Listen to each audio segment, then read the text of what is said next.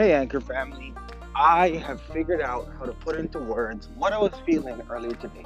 Update, it is 3:31. For full context on what that time means to me, here is what you should know.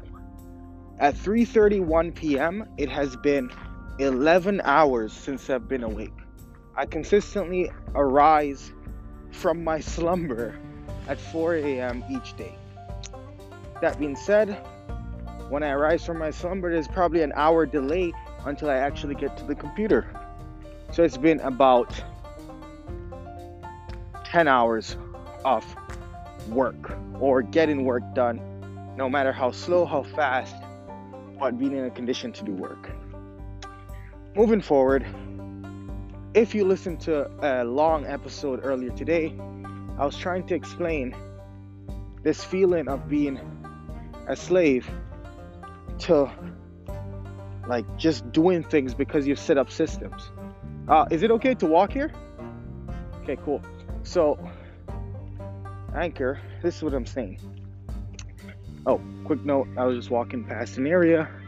There's some nice gentlemen here, so I just wanted to walk past. Anyway, that being said, here's what I'm saying. This is what I was trying to get at earlier. We are, no matter which two ways we look at it, chained to our habits. Our habits will dictate our life. This is a double-edged sword. On the one edge of the sword, if you have great habits, and if you've developed great habits, you will do well. You'll do as you wanted to do, even if you don't feel like doing it.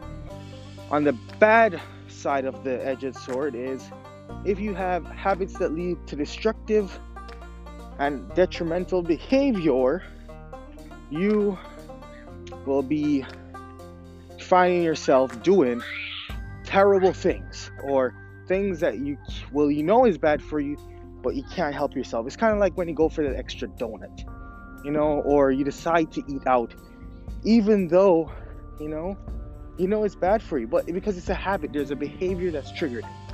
That being said, what happened to me today that I couldn't quite explain was that some habits that I have were cemented, and because of it being cemented,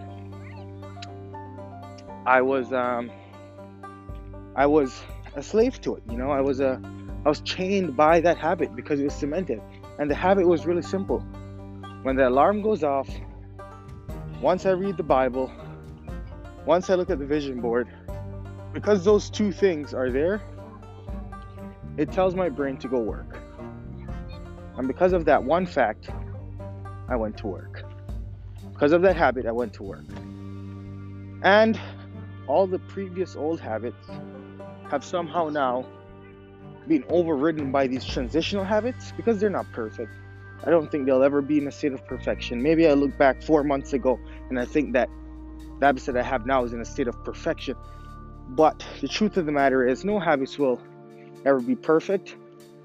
But man, this habit system today helped me speed up the hiring process at the company, put me in a position that when I can do some more work later today that will actually move the bottom line of my business forward.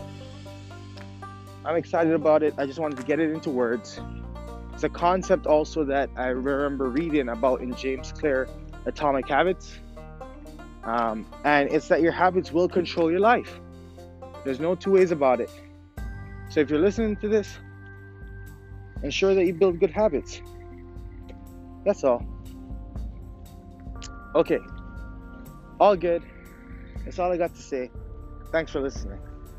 A beautiful moment that I want to remember though, there's this big dad and his son. And they're just playing catch.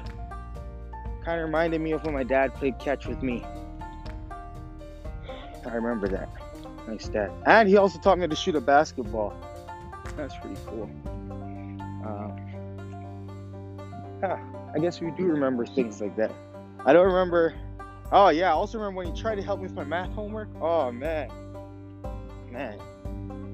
I left crying. Why is it always so difficult? Why parents always trying to...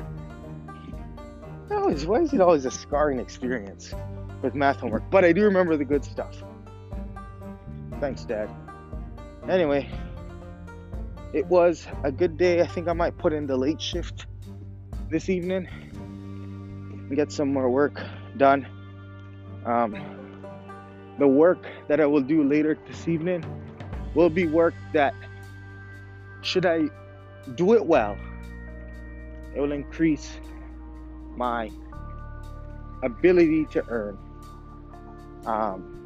exponentially over time. For example, if it reduces costs or ad costs or things like this significantly, it will be amazing. That reduction of ad costs inside the agency will lead to anywhere between $200 to $400 saved monthly, and $200 to $400 saved monthly over 12 months is $4,800 back in my pocket. So that is the word. All right, I'm out of here. Thanks for listening, Anchor. Take care.